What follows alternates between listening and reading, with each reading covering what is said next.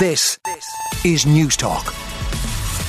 It's a very sad picture on the front of the Irish Examiner of one woman, Elsa Cabrini, saying goodbye to her staff as she closes the doors of her cafe in Cove for the last time due to hikes in the cost of energy. The cafe opened in 2020. It's faced bill increases of up to 200%.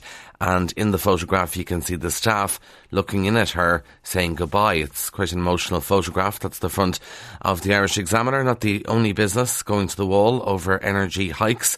The main story on the front of the Irish Examiner, alcohol sector providing school training. Secondary school teachers are being offered training in how to lead classroom lessons about alcohol by DrinkAware.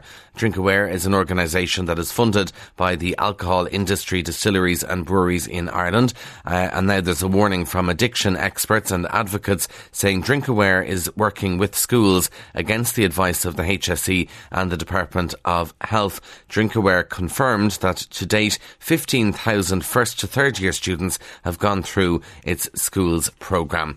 DrinkAware move inappropriate, says HSE and Department of Health. That's on the front of the Examiner. That paper also reports that a minister is recovering after surgery for cancer. This is Minister of State for Mental Health and Older People, Mary Butler, who's recovering after having surgery for skin cancer. Speaking to the Examiner, Ms Butler said she had a procedure in June under local anaesthetic to remove cancer from the bridge of her nose, but it wasn't successful, and she's in recovery again after a second surgery last Thursday. So hopefully that all goes well, the second surgery. And she was waiting an appointment to see a dermatologist, having been referred by her GP in January there. And she was actually in Brussels on St Patrick's Day representing the government, as all ministers do. And an Irish doctor was among a group she met and asked her, this is just amazing, after if she realised that she had a carcinoma on her nose. So that shows when you meet with doctors at different things, not so much in the doctor's surgery, they can maybe tell you, oh, you have this, you should go and get it checked out. Anyway, good luck to Mary Butler, and that's on the front of the Examiner. Main story in the front of the Irish Independent, the energy crisis is now starting to affect house prices. Home buyers are willing to pay 60 grand more for energy efficient homes. These would be houses rated B or higher, and the latest Irish Independent REA house price survey shows that a price gap is opening between the most energy efficient homes and those of a B, E or a C rating or less. And homes with the highest A and B energy ratings are now selling for 12% more than lower ranked properties around the country. So obviously house buyers are thinking of energy and thinking of how much their bills are going to cost them, and I'm sure thinking about the environment too, and they're spending more on new homes. I'm not bragging here when I say this, but it is a fact. We've an A-rated home, and across the road from us, houses that we bought 2 years ago, they're now going for 100 grand more. So I think that's to do with the house being a NACE, but also the energy efficiency. People are certainly thinking of it, and there we go, 60 grand more for the price of a well-insulated or best insulated house. Now, the Irish Times goes with the news that the British Minister of State for Northern Ireland, Steve Baker, has apologised for failing to understand the Irish government's concerns during Brexit negotiations, and straight away the Irish government welcoming these comments, while Taoiseach Micheál Martin said he believed there was a genuine willingness on the part of the UK government to resolve issues around the protocol. Steve Baker told a Conservative Party conference that work was needed to repair the relationship between both sides.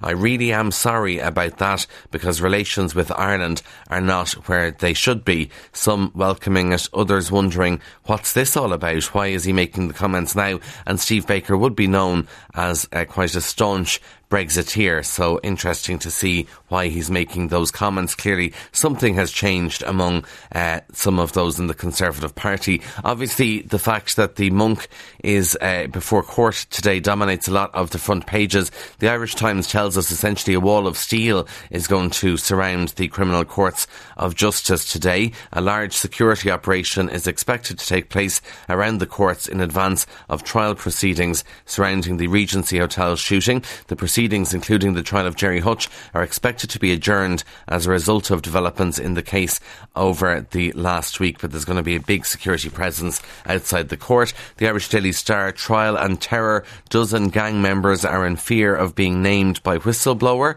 as Monk case begins. The Irish Daily Mirror: Hutch and Go. Senior members of the Hutch gang are set to flee Ireland over fears they will be nailed for the Regency Hotel murder of David Byrne. And the Irish Sun says that Gerry Hutch will be provided with hearing aids as he goes on trial today. Court 11 at the CCJ will be kitted out with hearing loops for Gerry the Monk Hutch, and sniffer dogs and bomb squads will patrol the complex. Inside the Irish Independent, they're looking, going back to the energy crisis for a minute, they are looking at if you have an electric vehicle, obviously you were saving an awful lot of money compared to petrol and diesel, but what's the story now given energy prices are so high? And we're told that electric vehicle owners are being warned they'll end up paying hundreds of euro more to charge their cars if they don't choose the right electricity provider. The AA has provided analysis showing that electric vehicle drivers can pay as much as 3.5 times more for failing to sign up to the right tariff, and that works out at nearly £1,000 a year. So shop around, get the best deals going, because you can pay a lot more. Researchers found that some drivers of the popular Volkswagen ID4 are paying as much as €33 per charge for the car. That compares to €9.74 for others who are on better value night rates. So again, be savvy and shop around. We'll stay with driving for a second. Also in the Irish Independent, bad news if you're on the M50. Driving on the M50 near Lucan and Liffey Valley between 4pm and 5pm is when you're most likely to be involved in a crash. This year, from the 1st of January to the end of August, there were 1,088 incidents on the M50. 399 were collisions, and that works out at 50 crashes a month. So no wonder traffic can be so bad on the M50 when we're seeing all these crashes. On the M50, 60% of accidents occurred on the stretch of motorway between Junction 5, that's Finglas, and Junction 9, Red Cow, followed by Junctions 3, M1 M50 to Junction 5, and Junctions 9, that's the Red Cow, to Sandyford. But the biggest concentration of crashes happened between Lucan and Liffey Valley, and if you're on that road a lot, you'll probably say, tell me about it. Nothing new there. You've seen it all before, but just beware of that. 4pm and 5pm on the M50. Two final stories for you. One comes from the Telegraph, and you have to sort of ask yourself, where are we going wrong? Because men under 30 are less accepting of women's rights than their elders.